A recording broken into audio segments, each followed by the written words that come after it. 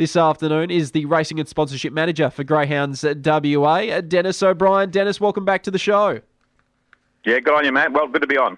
Always a pleasure. Now, Dennis, before we do get into Friday and Saturday, what have you got for us from last weekend? How do we go?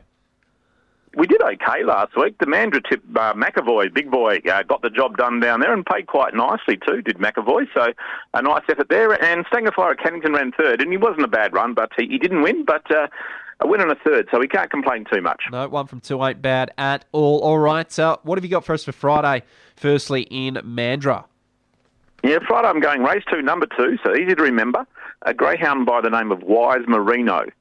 Look, done the bulk of his recent racing over 490 metres down at Mandurah, but in all of those starts he's been really quick out of the boxes, so showing plenty of toe.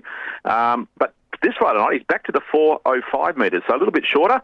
And over the 405, he's 2 from 2. So I think the trainer's obviously decided to switch him back to the shorter journey. So, look, he's got some quite good times over the 490, so that should equate quite nicely to the 405 on Friday night. So, look, I think he'll be a handy sort of $2.50, $3 bet. So race 2, number 2, Wise Marino. All right, nice and easy to remember. Race 2, number 2, Wise Marino for Friday in Mandurah at about the $2.50 to $3 mark. Okay, what about for Saturday in Cannington? Look, this greyhound goes by the name of Starling. Look, it's got impeccable form if you look at it. It's had 9 starts for 7 wins, 2 seconds, so fairly obvious the greyhound's got ability. But why I like it on Saturday night, it's its first start in free-for-all company, so you might get a slightly better price. It normally starts odds on this dog, but Saturday night, in race 7, it's number 5, comes up against a greyhound called Global Bliss, which is going along really nicely and likely to start favourite. But I think Starling's a real up-and-comer, so obviously with the win record it has got, probably be about the $3 mark, which for a greyhound that's won 7 or 9 is good value. So race 7, number 5, Starling.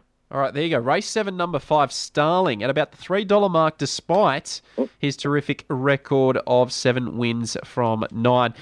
Dennis, before I do let you go, what's the latest going on over at Greyhounds WA? Yeah, look, last Thursday night we had the WA Sprint and Distance Championships, and the winner of those 2 races goes through to the national final. And the winner of the sprint one was Throttle. He'll be a $5.50 chance in the final, which will be held on August the 27th. He's drawn box 4, so look, he's a big dog with a big motor and a lot of ability, so he's a chance in the final. In the distance one, we had Zar Bell win the local distance championship, and he's come up with box 1 in the final over there at Wentworth Park Saturday week.